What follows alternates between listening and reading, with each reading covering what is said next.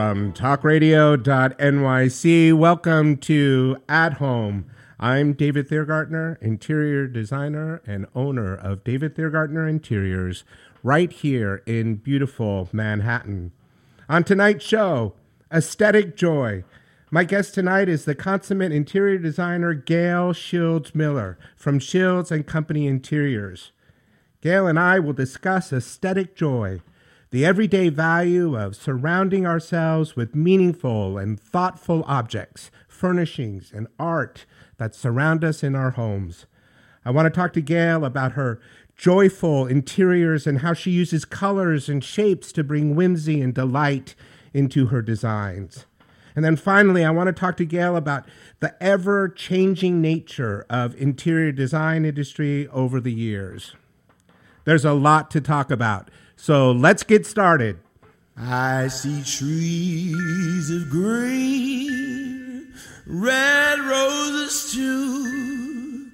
I see them bloom for me and you, and I think to myself,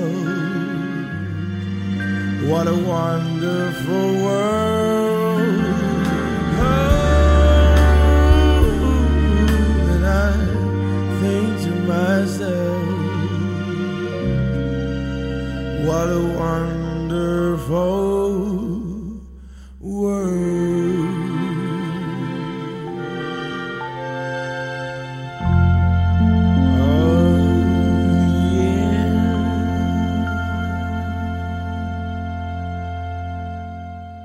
I live in a wonderful world because I choose to, and because mostly I have spent my life surrounded by treasures, large and small, new and old, some with personal history, and others because I saw something in a store, on the side of a road, or at the Paris flea market.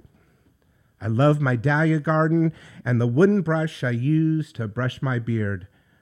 My found treasures are a reflection of how I see the world, how I define my life, and most certainly how I design my home.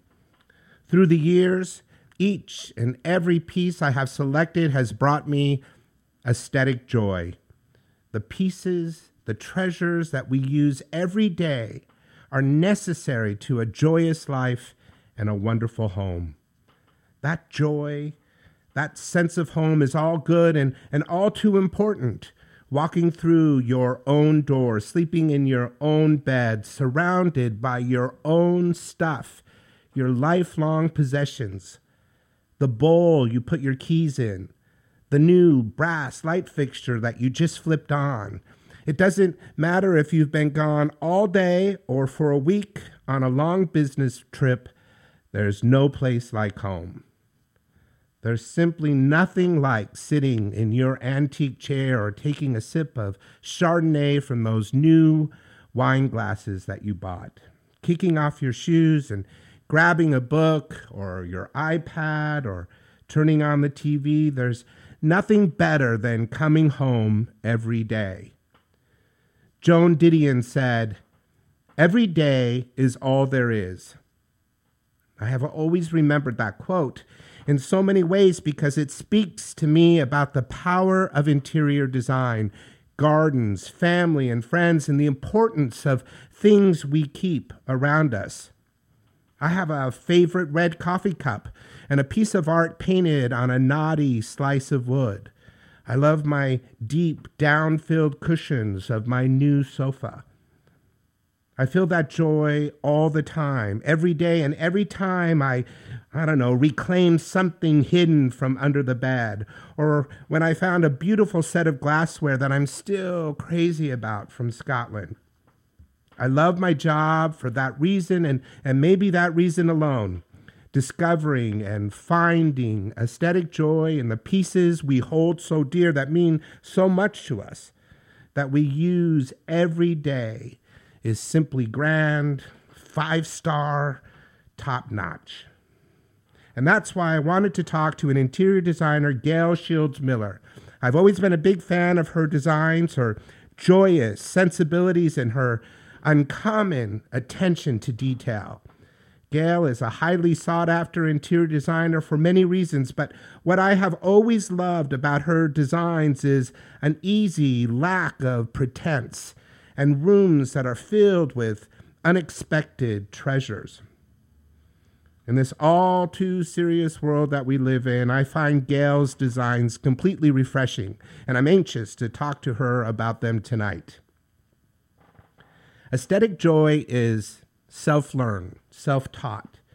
It takes years of consuming things, acquiring and editing, developing ideas, and defining personal taste and style. And don't forget, making mistakes and getting excited for the wrong reasons, worrying about a purchase that you made or a lost acquisition is all a part of learning and teaching your eye, teaching your heart how to curate the things around you.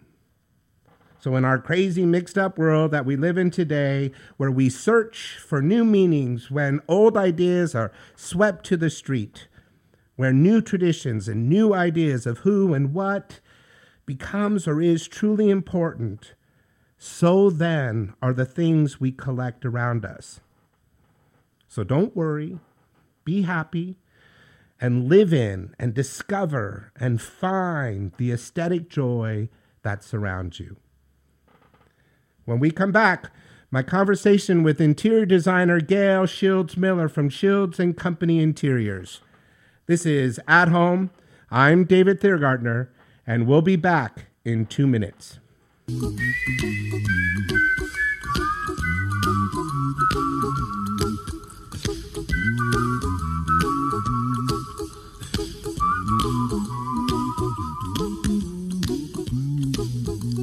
Here's a little song I wrote. You might want to sing it note for note. Don't worry, be happy.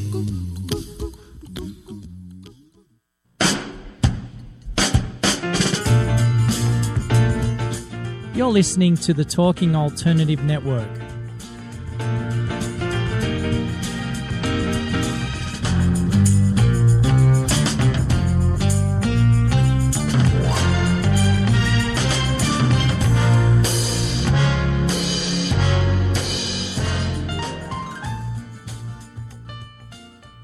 You're listening to the Talking Alternative Network.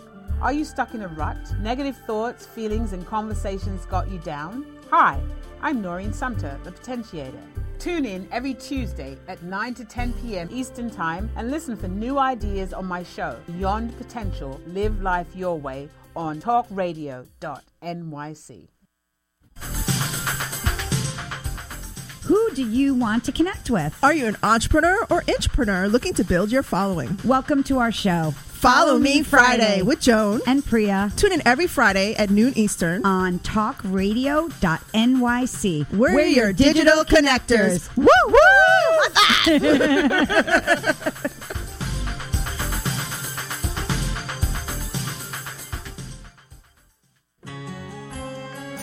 Talking Alternative Radio, 24 hours a day.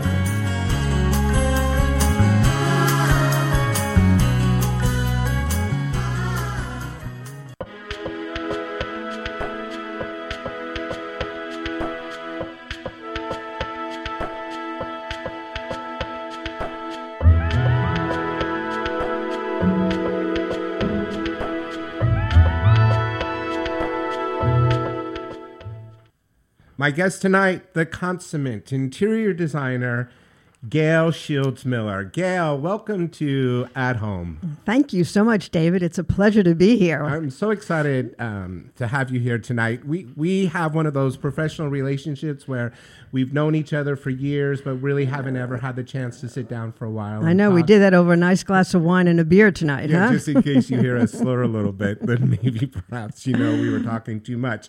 But I'm excited to have you here because I think that we have so much in common, and then things that I love about your design that I don't do in my designs, and that's what I kind of want to get to. But before we do, one of the traditions of the show is that I ask each and every guest what their meaning of beauty is, and then more specifically, is there something specific in your home that just is beautiful to you?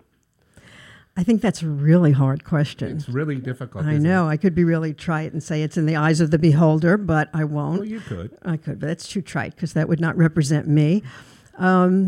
Beauty comes in so many different shapes and forms. It's something that I see and I get like an internal reaction to it. And it doesn't mean that it's really beautiful in the classic way.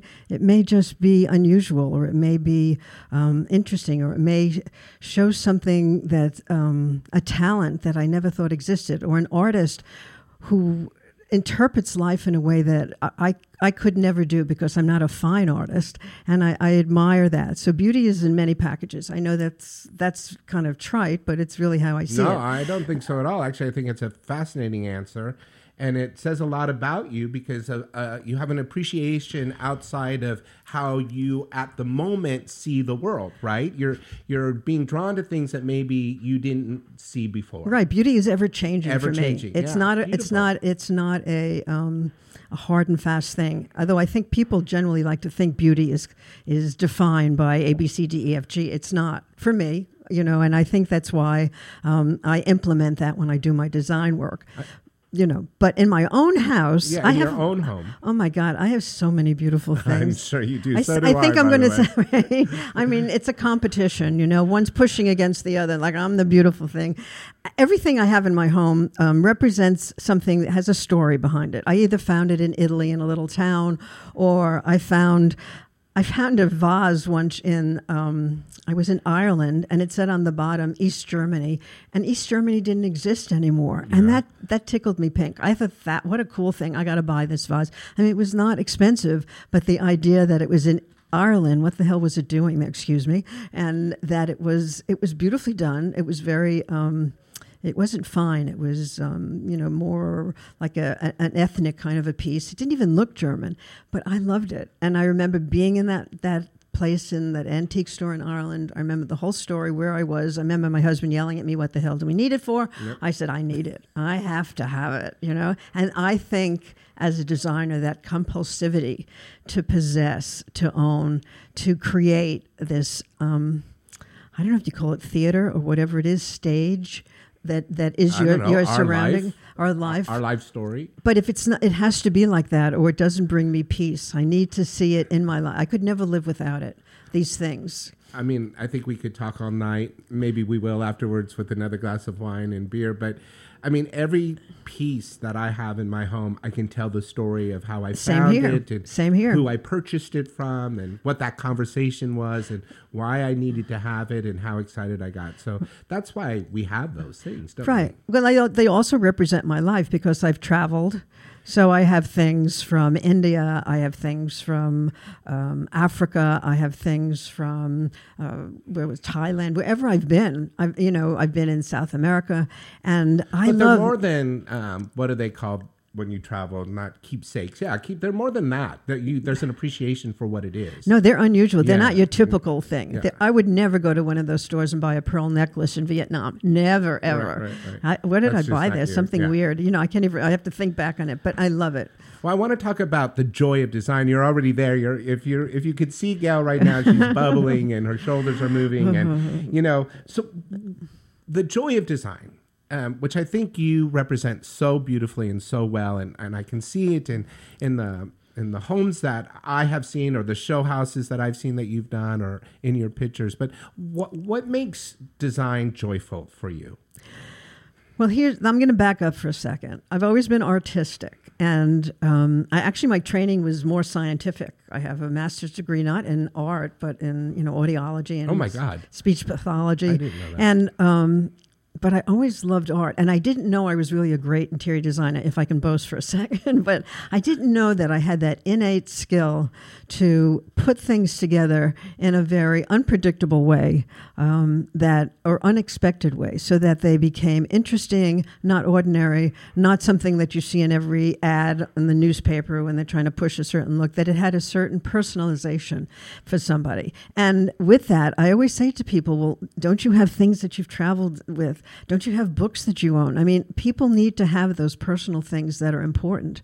The books that I buy, they may be about art shows that I've been to. They may be about some exhibition I saw when I was in Greece or something, but they are significant. And I think a home should reflect that.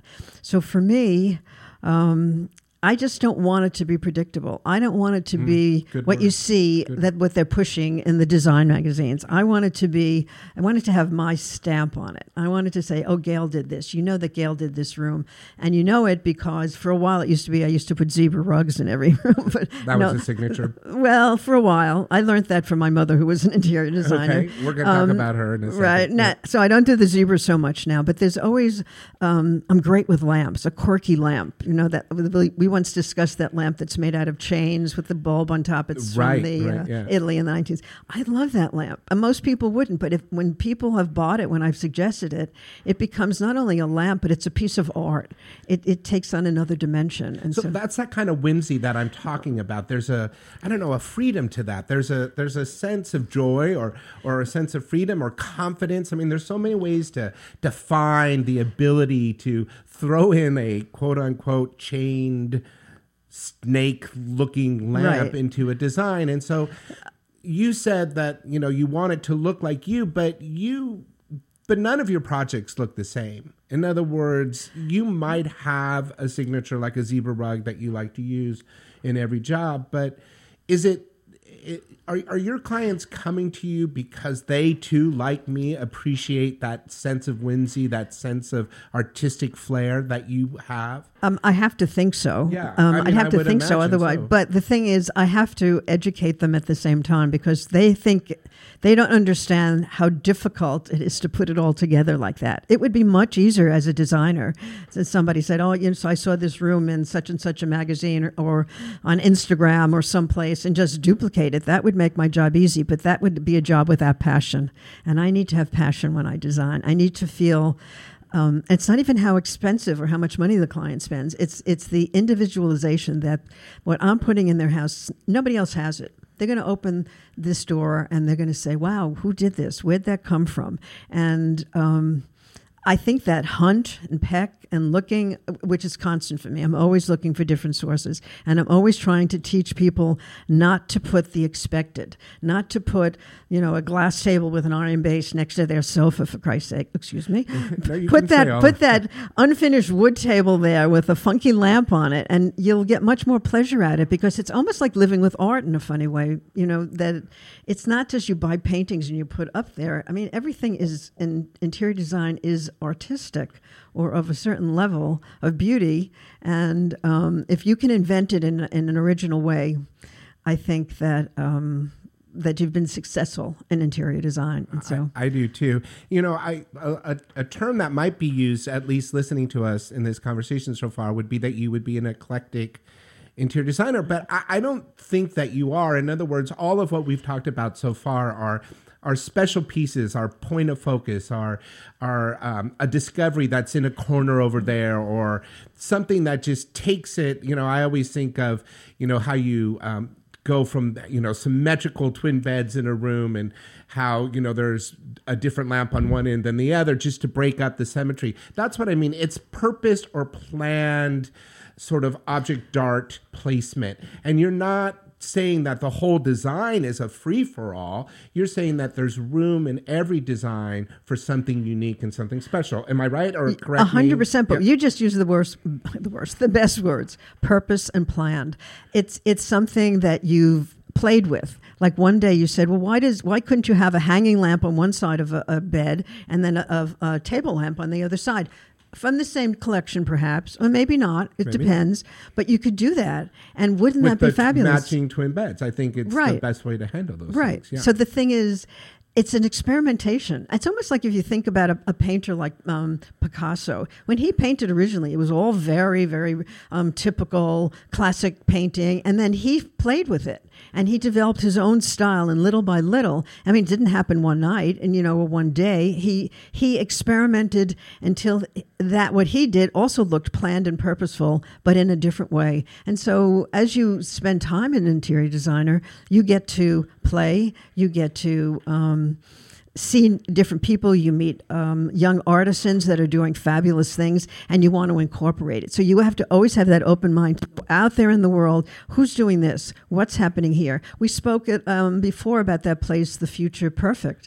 They have a bevy of stuff in there from all these very unusual people. Different artists, yeah, different craftsmen. And I find that clients can be responsive if you send them something from a place like that, as opposed to going to just a regular, store or a classic rug place. They want that in some respects. Some of them are less comfortable with it, but when they start to get the praise, or they start to hear people coming in and say, "Oh, where'd you get that?" or "Where'd that happen?" then the feedback is perfect for the client, and the client is happy. And I don't know. It just seems to work out. Maybe they know because I'm a little out there myself. I present regular, but I have a lot of enthusiasm, and I'm.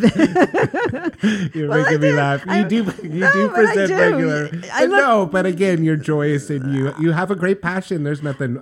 It's a passion, and you're an artist, for God's sake, and you represent yourself. So you're creating a painting. You're creating something when you do interior design, and that's what you're doing. And it can be very staid, and that's also beautiful. Or not. Well, so we were talking, that one of the responsibilities for an interior designer is to push your client beyond their comfortable level. So, and that's tricky, that you're playing with psychology, you're playing with spouses, you're playing with the girlfriend who comes in and goes, "Have you lost your mind?" You're playing with a lot of different challenges.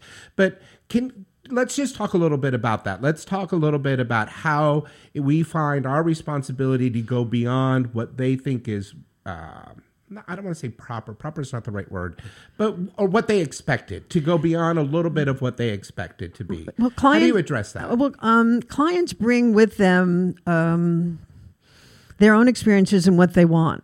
So they definitely are much generally rigid. I mean, occasionally you have that. Go for it, Gail. Per client, but I always say I'm pushing the envelope, right? That's my expression. Nice I'm pushing the envelope. And that's easy to understand. Right. So I say, look at it for a while. Let me bring it into your house. See what it looks like. Because many dealers will let you bring in stuff. We call that bringing it for approval. I would say 80% of the time, if you bring it into the house, it stays. Because they see it, and maybe at first it's jarring, but then they get used to it, and it integrates. The eye rests on it, and it becomes something that they enjoy. And it could be even a lamp that just like a Murano lamp that wasn't a typical Murano lamp, and they thought it should be something from ABC, blah, blah, blah, blah, blah, client that they've seen 100 times in their friend's house, and then you put it there, and the next time you come back, you let it sit there for a week. We love that lamp, so it's not, for them it's different. It's a longer process. You've seen lamps like that as a designer 1,000 times. You don't have to go through that process. So you have to keep that in your mind. You can't push it on them. You have to have to massage these things. And then once they get the confidence that you have that ability to do that, the next one is a little bit easier and easier. But all within, it's their home. You have to remember that. The Holiday Inn challenge. Because, Holiday Inn is that the name of the hotel? Yeah. Holiday Inn. They started because you were on the road, and you knew when you got to a Holiday Inn that it was just like the Holiday Inn 100 miles ago in Topeka. Right. And so that's how they became famous, and that's how they became a big, hotel chain, because everybody wanted that predictability. And that's exactly what I don't want to happen in my designs, is that there's a predictability to it, or there's a regularness to it, or there's a safety to it. That I don't want. So what's interesting, when I was younger, when I went into design, my third career was an interior designer. I worked for my mother, and she would find a fabric that she loved, and everybody that year that she did got that fabric. It was like her go-to fabric. And then, and then there were several variations of things around it.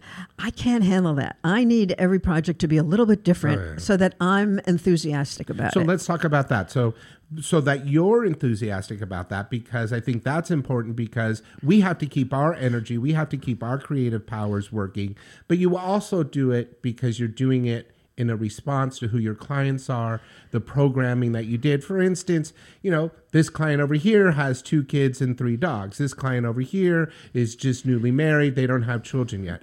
This client over here is on their second marriage, and they've now moved to a penthouse apartment. So we can't use the same fabric. Doesn't work in all those scenarios. I didn't know. She sold it to a lot of people. She was very successful. But I told you she was a great salesperson. It was a different time, too. It was a different time, and there's more things out there. I can't say that I can push everybody. I think you have to be, it's a business. You know, I'm in business, not only an artist. You have to push them as far as you think you can take them, or what you have to do is take what they give you and make it better. And by just making it better, by saying, like, you know, throw a blue pillow on the bed for goodness sakes, you know, instead of that one, or put a fur thing there, you know, something that they wouldn't have thought of before. You can only push people so far. What is that horse that you could take them to water, but they're not going to drink it all the time? So at a certain moment in a job, you decide, okay, we're going to go this way. And at a certain moment, maybe you get that freedom to really fly. And then I think we haven't hit this exactly, but do you have a responsibility as an interior designer to teach them how to fish, so that as you progress, or as you go to the next house, or as you go to their children's house or whatever, they have started to open their eyes, to develop a better sense of their style, to have a better education? Do you think that's a part of your responsibility as an interior designer? I would say 100%. Okay. But I will also say that some people respond to it better.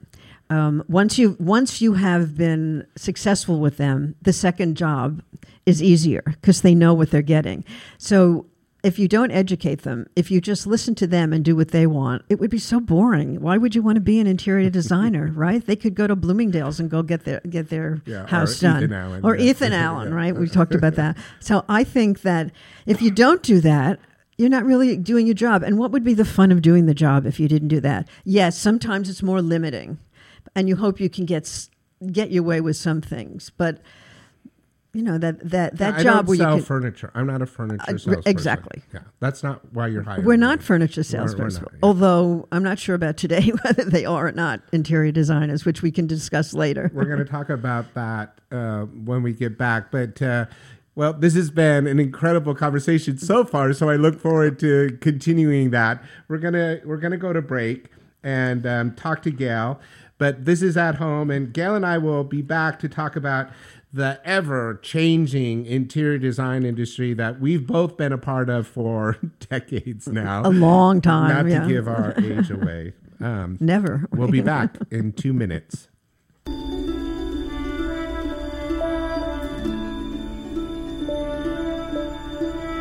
Changing, it keeps changing.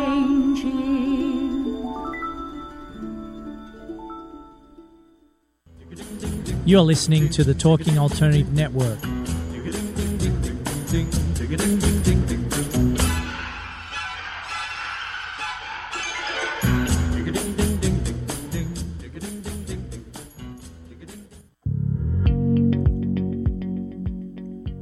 Do you love or are you intrigued about New York City and its neighborhoods? I'm Jeff Goodman, host of Rediscovering New York, a weekly show that showcases New York's history and its extraordinary neighborhoods. Every Tuesday live at 7 p.m., we focus on a particular neighborhood and explore its history, its vibe, its feel, and its energy. Tune in live every Tuesday at 7 p.m. on talkradio.nyc. Do you like comic books and movies? How about TV and pop culture? Then you've come to the right place. Hi, I'm Michael Dolce, host of Secrets of the Sire. Joined every week by my co-host Hassan, Lord of the Radio Godwin. Together, we have over 15 years' experience creating graphic novels, screenplays, and more.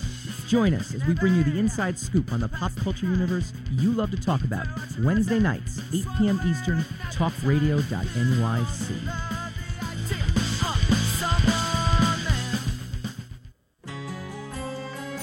Talking Alternative Radio, 24 hours a day.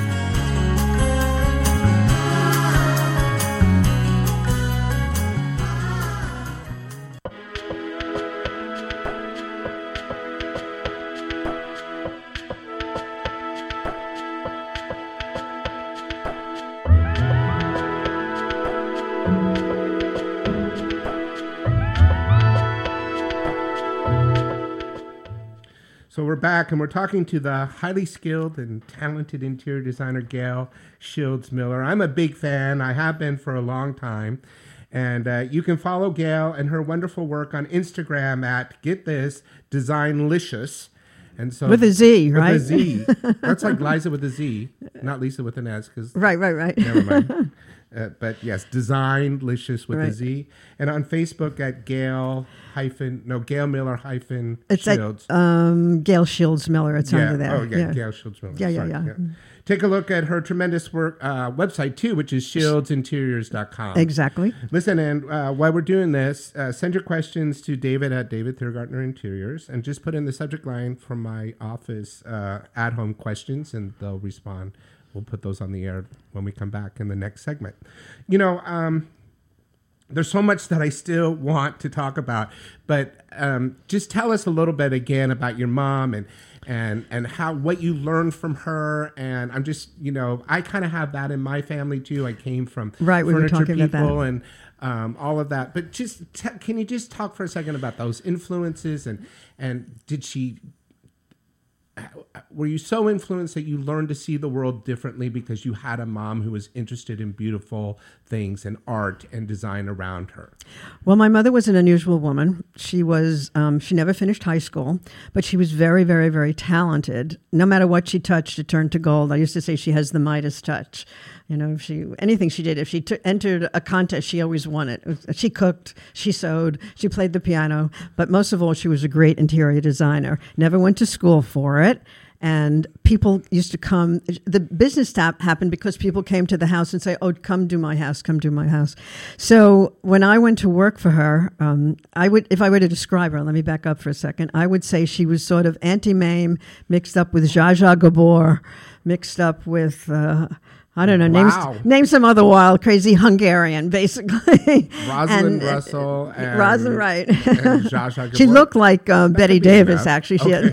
Wow. Okay. But she was a very powerful woman, almost like a Renaissance woman before her time, before people leave. I remember when she knew where to buy a toilet. It was like the best thing. Women couldn't believe that she knew where to buy a toilet in her generation. However, I did decide to go to work for her after I'd gone through several other careers. And I didn't know that I had the talent. I was artistic. I painted, I sculpted, I drew, I did a lot of things, but I didn't know I had interior design talent, which is a very specific talent. People think it's easy, but it's really not. It takes a lot of hard work, a lot of energy, a lot of devotion, a lot of passion, as I said before, to really get it right. And at least my generation, and I'm sure yours too, David, that we're really serious about it and serious about meeting new artisans, serious about doing a good job. It's more than work.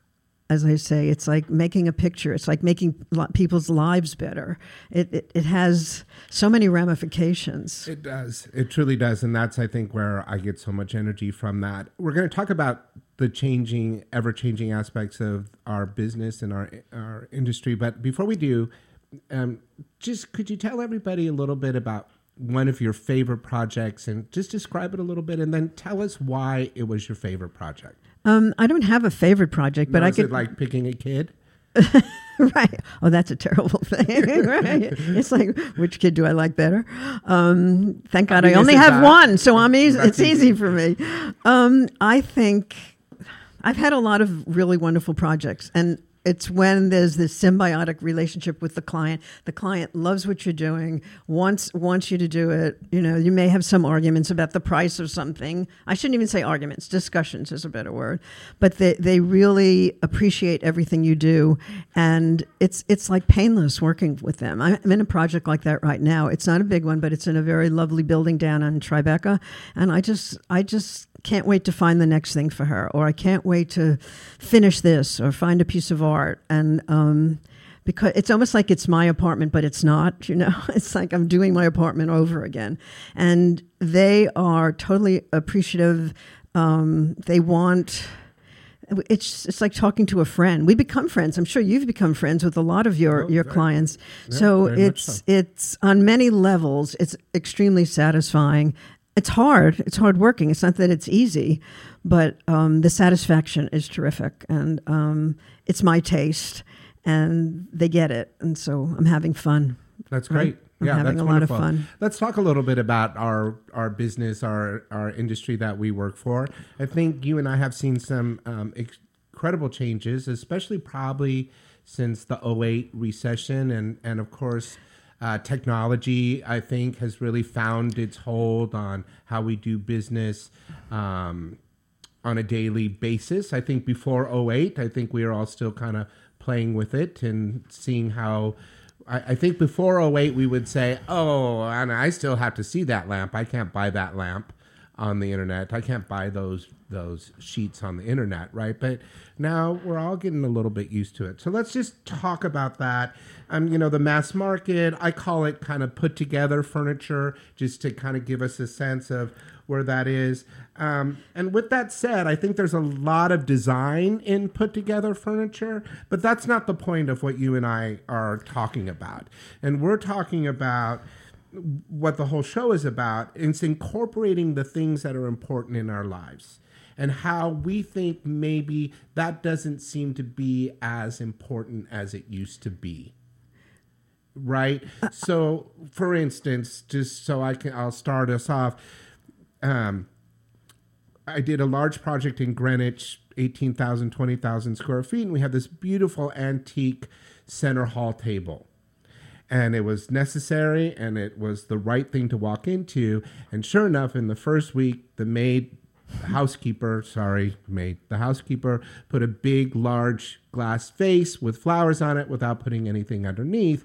Bye-bye table. Ruined the, beautiful antique table. And the client said, I don't want this stuff. I can't take care of it, all that kind of stuff. And that's always been a big benchmark for me, that people don't have the tolerance for fine things or good things, or they're worried that they're going to get ruined. Do you have that same sense? I think people are so practical today. It's almost boring. Excuse me. I mean, here in this project I was just, that I love, people will worry, well, I have to get my phone and I have to get a book and my glasses and my up on the night table. I said, well, there's not that much room over there. So, or I have to see the fireplace and the television at the same time. I said, well, the fireplace is over here and I have a river, the fireplace, and the TV. Oh my God, all a in the river same too. Location, yeah. Right. So there's a certain unrealistic thing, and yet they think you're a magician. You can make it happen. I said, well, we could make your chair just keep revolving around in the center of the room. You'd see everything after a while. That's a pretty good solution, actually. Well, he didn't go for it, but it was a good solution.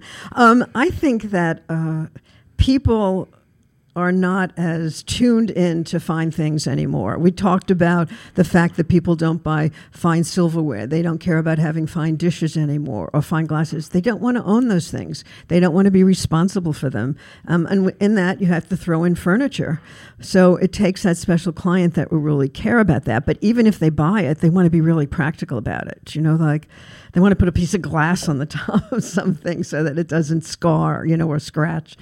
So it's a hard thing to get over that, because they spend a lot of money on this and they don't want to be bothered. You're 100% right. Years ago, it wasn't that important. You just did it, and they took it, and they appreciated that they were getting this house done in a very unique way by a very talented person, and they were happy, and they wanted finer things. But I think the whole style of living has changed. People are on the go. People don't even get dressed up anymore. Half my closet I don't even wear anymore. I might as well give it away, because we have fallen prey to that a little bit. Oh, definitely. But and younger people could care less. They could care less about things. I was going to say, do you see it more as a generational shift, or? I see it as a generational shift, and I think it's also because, well, I hate to blame all those TV shows that can do a house in like a half hour. That on television, those things that they see people do quickly, and I don't even know that on the home. Well, I always think if those shows inspire people, I'm thrilled by that. If that's what you get, if you're excited to work in your home or do something for your home, that's great. But the idea that what they can accomplish in the period of time that they're saying and the money that they're saying, I think is lying, to be perfectly honest. Well, it is lying. And so I think that is a little hard to forgive, because now you're setting up standards that are impossible for people to reach. But I think that people are happy with less. For example, if I did a great-grandmother, a grandmother,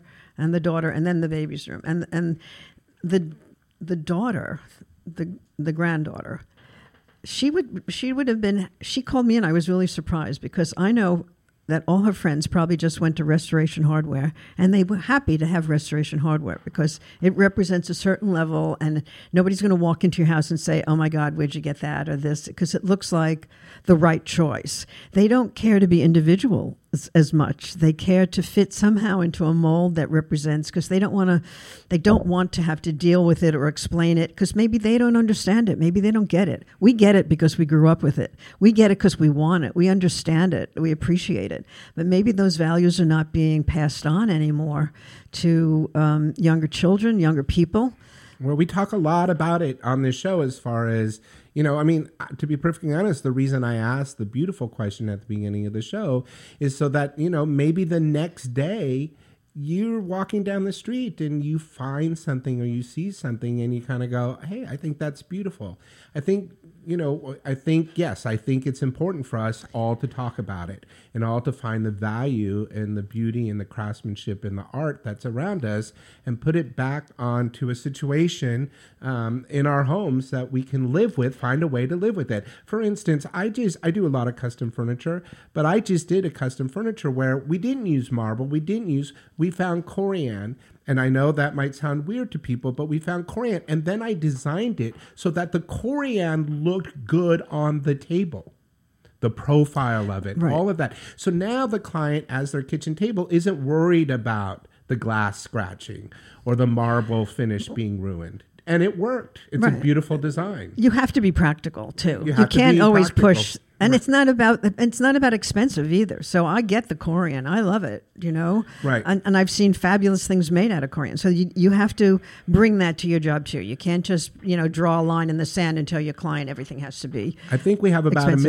minute and a half left. And so I'm going to ask the big question at the end where we should spend a half hour on. But where do you see the future of interior design and interior designers going forward? I think we're a dying breed, you and I. I think that less and less people will want design on our level, where we individual personal. They'll be happy just if you expedite it for them. You become an expediter instead of an expert, and they'll be satisfied because it doesn't seem to be as important.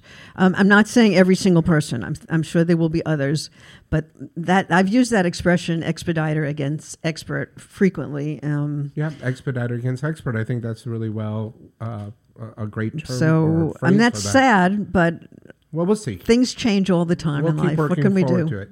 Gail, I can't believe that we're at the end of this where I feel like we could just got started. So listen, stay with me and we'll take some questions from our listeners and see if we can have a little bit more to say. Okay, terrific. This is At Home, and Gail and I will be back in 2 minutes.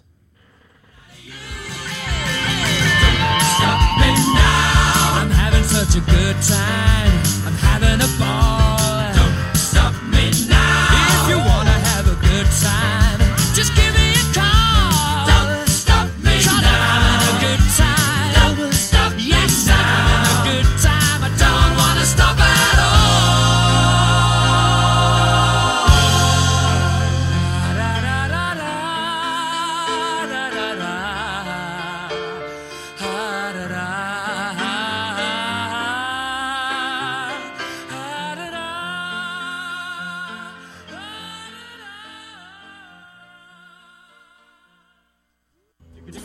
You're listening to the Talking Alternative Network.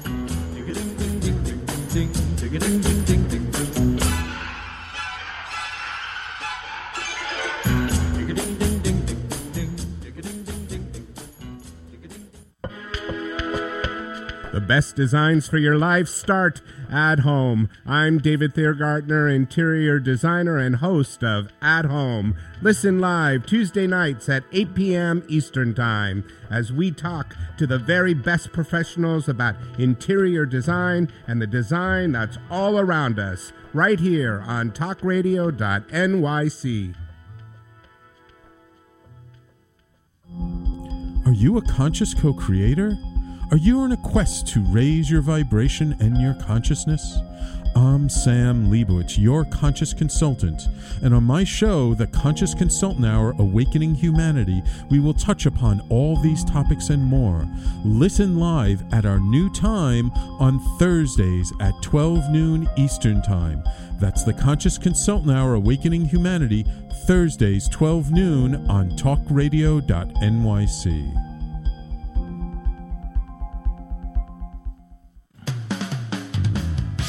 TalkingAlternative.com.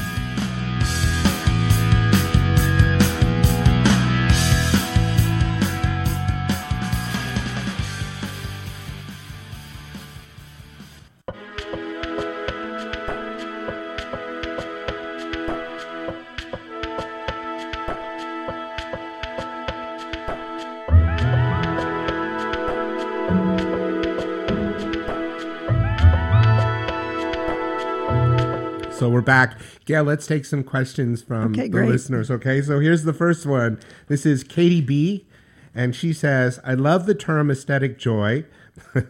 And then she says, I feel that I don't have any. How do I learn? How do I begin that process? Oh, my God. Hire a great interior designer. Good answer. Take classes, and actually, you could take classes about things and you could go on museum. Go to different museums and see different exhibitions, like especially Museum of Arts and Design in Manhattan. I don't know where she is. They have fabulous, unusual things there in their exhibitions, and you would start to train your eye to see, this and that, and go on the tour. Have somebody explain it to you as you go around, so that you develop an interest in what you're seeing, and maybe go to, follow it up with another show or a movie. Katie, we don't know where you are, but I mean, for here in New York, we have show houses all the time. We have, the incredible rooms at the Metropolitan Museum of Art. Right. So all of that. But I think, too, in today's world, buy it. Bring it home. And it doesn't matter Take it whether... back. And your aesthetic joy isn't my aesthetic joy. Yeah, it's all personal. So don't be inhibited. Just go out and if you see something and, oh, my God, I love that, I want it, buy it, for yourself. I mean, how many things do you think, Gail, in your life that for yourself, let's say, and for myself, that you bought that, you didn't end up liking, or that you took back, or that didn't work? Not a lot. You're going to think I'm funny. I asked that question, and then I was going to say, not a lot. Not a lot. I don't have a lot. Because That's what funny. I do is when I have any kind of equivocation about it, I wait a day and then I think about it.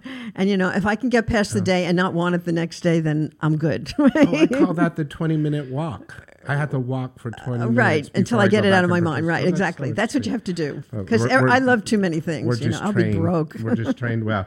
Here we know where Kate's from. She's from New Jersey, and she says, I have my dear... These are really cute questions today. I have my dear Italian aunt collection of salt and pepper shakers. They are quite fun and colorful, but I have never figured out how best to display them. Well, salt and pepper shakers, very specific. Okay, I think you need to go to a great cabinet shop or something and tell somebody, but make sure it's a great one, not just an ordinary one, and tell them you want to display these things. And because it's a collection, so you either have to have maybe a particular etagere or something built for your kitchen or dining area, some place that you could put them all out. But or go find it, go look, online, or go to stores. But if you have so many of them that you need somebody to create something. Say how many she had. Well, it doesn't matter. But any collection, you have to find a way. I love collections. So I think off the top of my head, I would say pick your favorite 10. I was going to say get some wall brackets. Paint in the same color as the wall, because you want the objects to take the focus, not the bracket. I'm going to go back to what you said. Pick your favorite 10 and rotate them when you feel like it. Exactly. People do that with art, who have a big art collection. They don't keep it all on the walls. Maybe some are Christmas, maybe some are Thanksgiving. I don't know what the collection is, so just rotate them. Have fun. Put up some permanent brackets.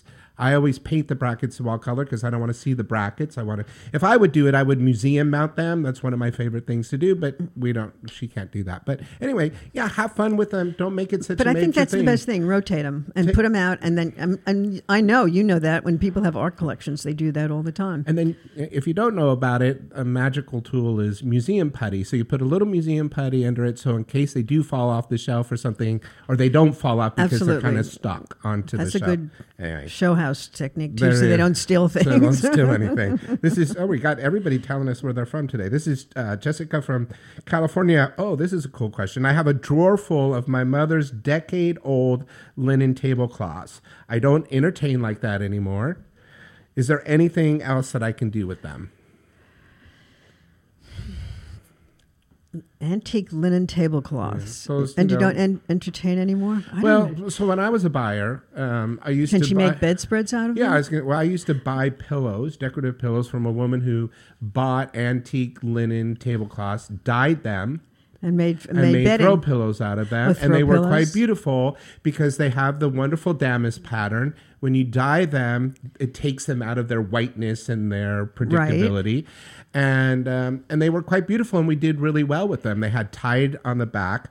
And I'm thinking of my retail experience. I asked her then to make shower curtains for us. Those were huge sellers.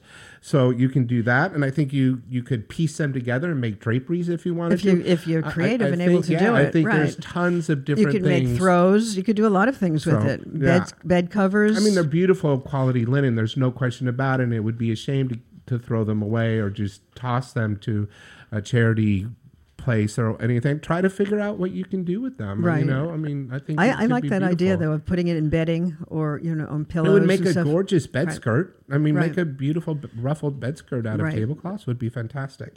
Okay, Audrey JJ. I changed my mind. I change my mind all the time. I push and move furniture around almost every week, paint the walls every time I like a new color. How do I settle on what I really like?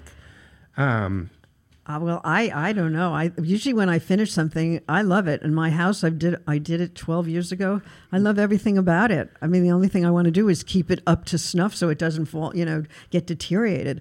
But you need help. She needs help. Well, she needs someone to direct her. You're very creative. You're kind of doing what we told the other woman to do. Well, if she's happy doing that, but it seems like a lot of energy. I don't think we would have gotten the question if she was happy about it. No, so I think that she should get somebody to help her and put her in a direction so that, I'm saying an interior designer, obviously, so that she comes up with something that she's put maybe more energy into and she feels kind of maybe even more money. I'm not even sure that she knows that it's right.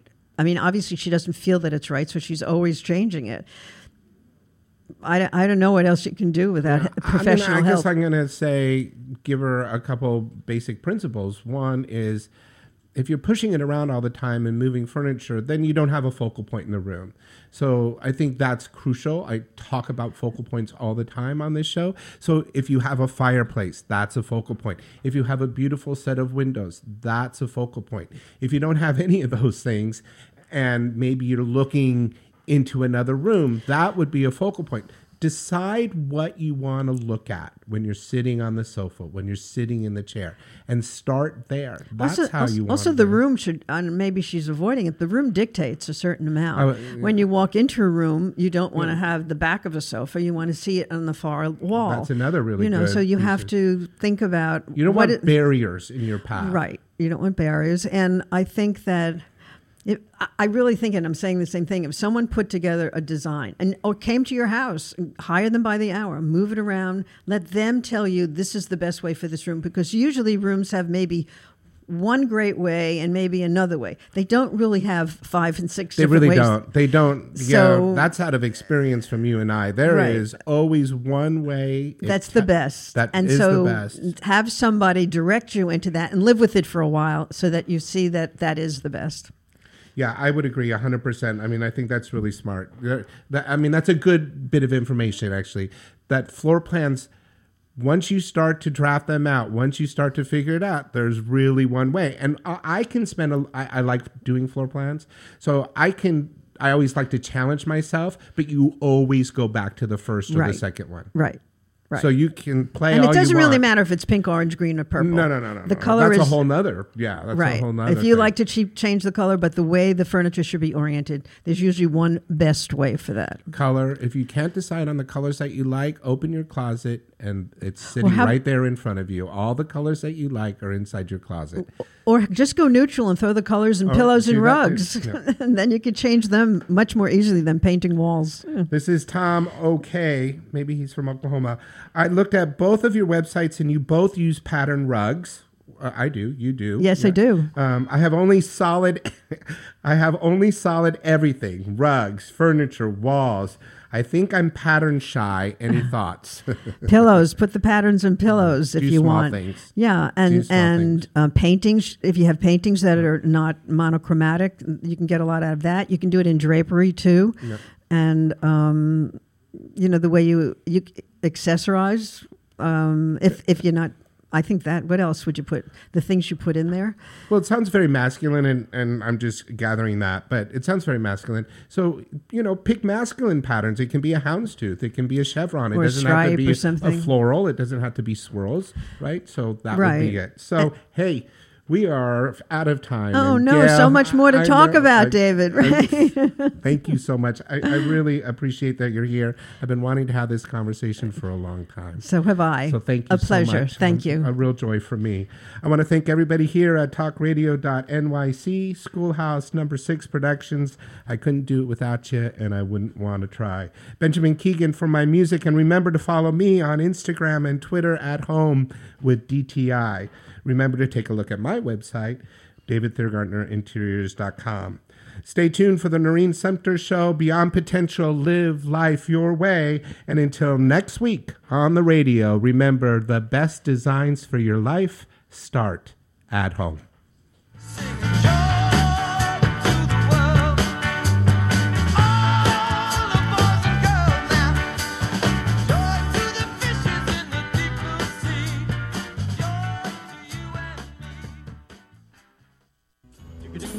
You're listening to the Talking Alternative Network.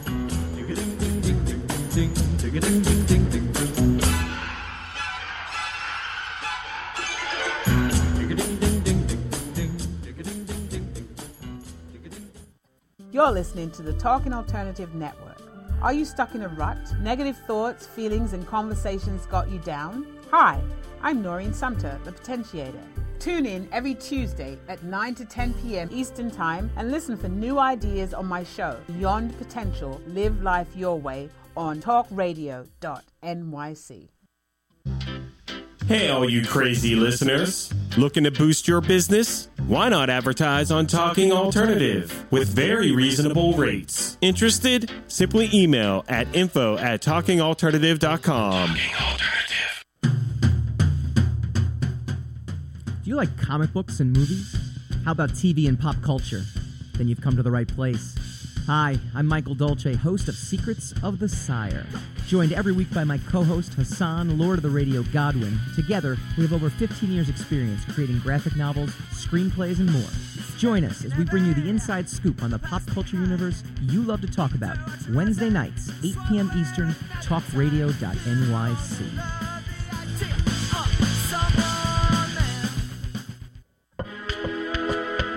The best designs for your life start at home. I'm David Thiergartner, interior designer and host of At Home. Listen live Tuesday nights at 8 p.m. Eastern Time as we talk to the very best professionals about interior design and the design that's all around us, right here on talkradio.nyc.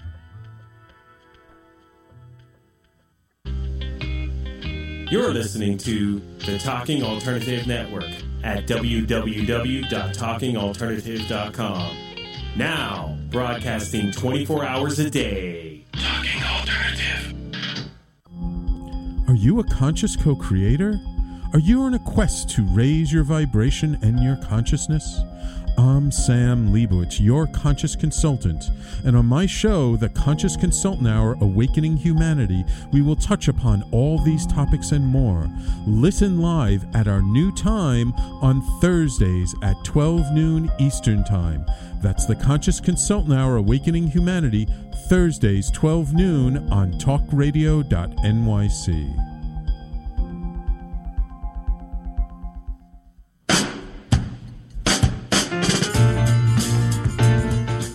You're listening to the Talking Alternative Network.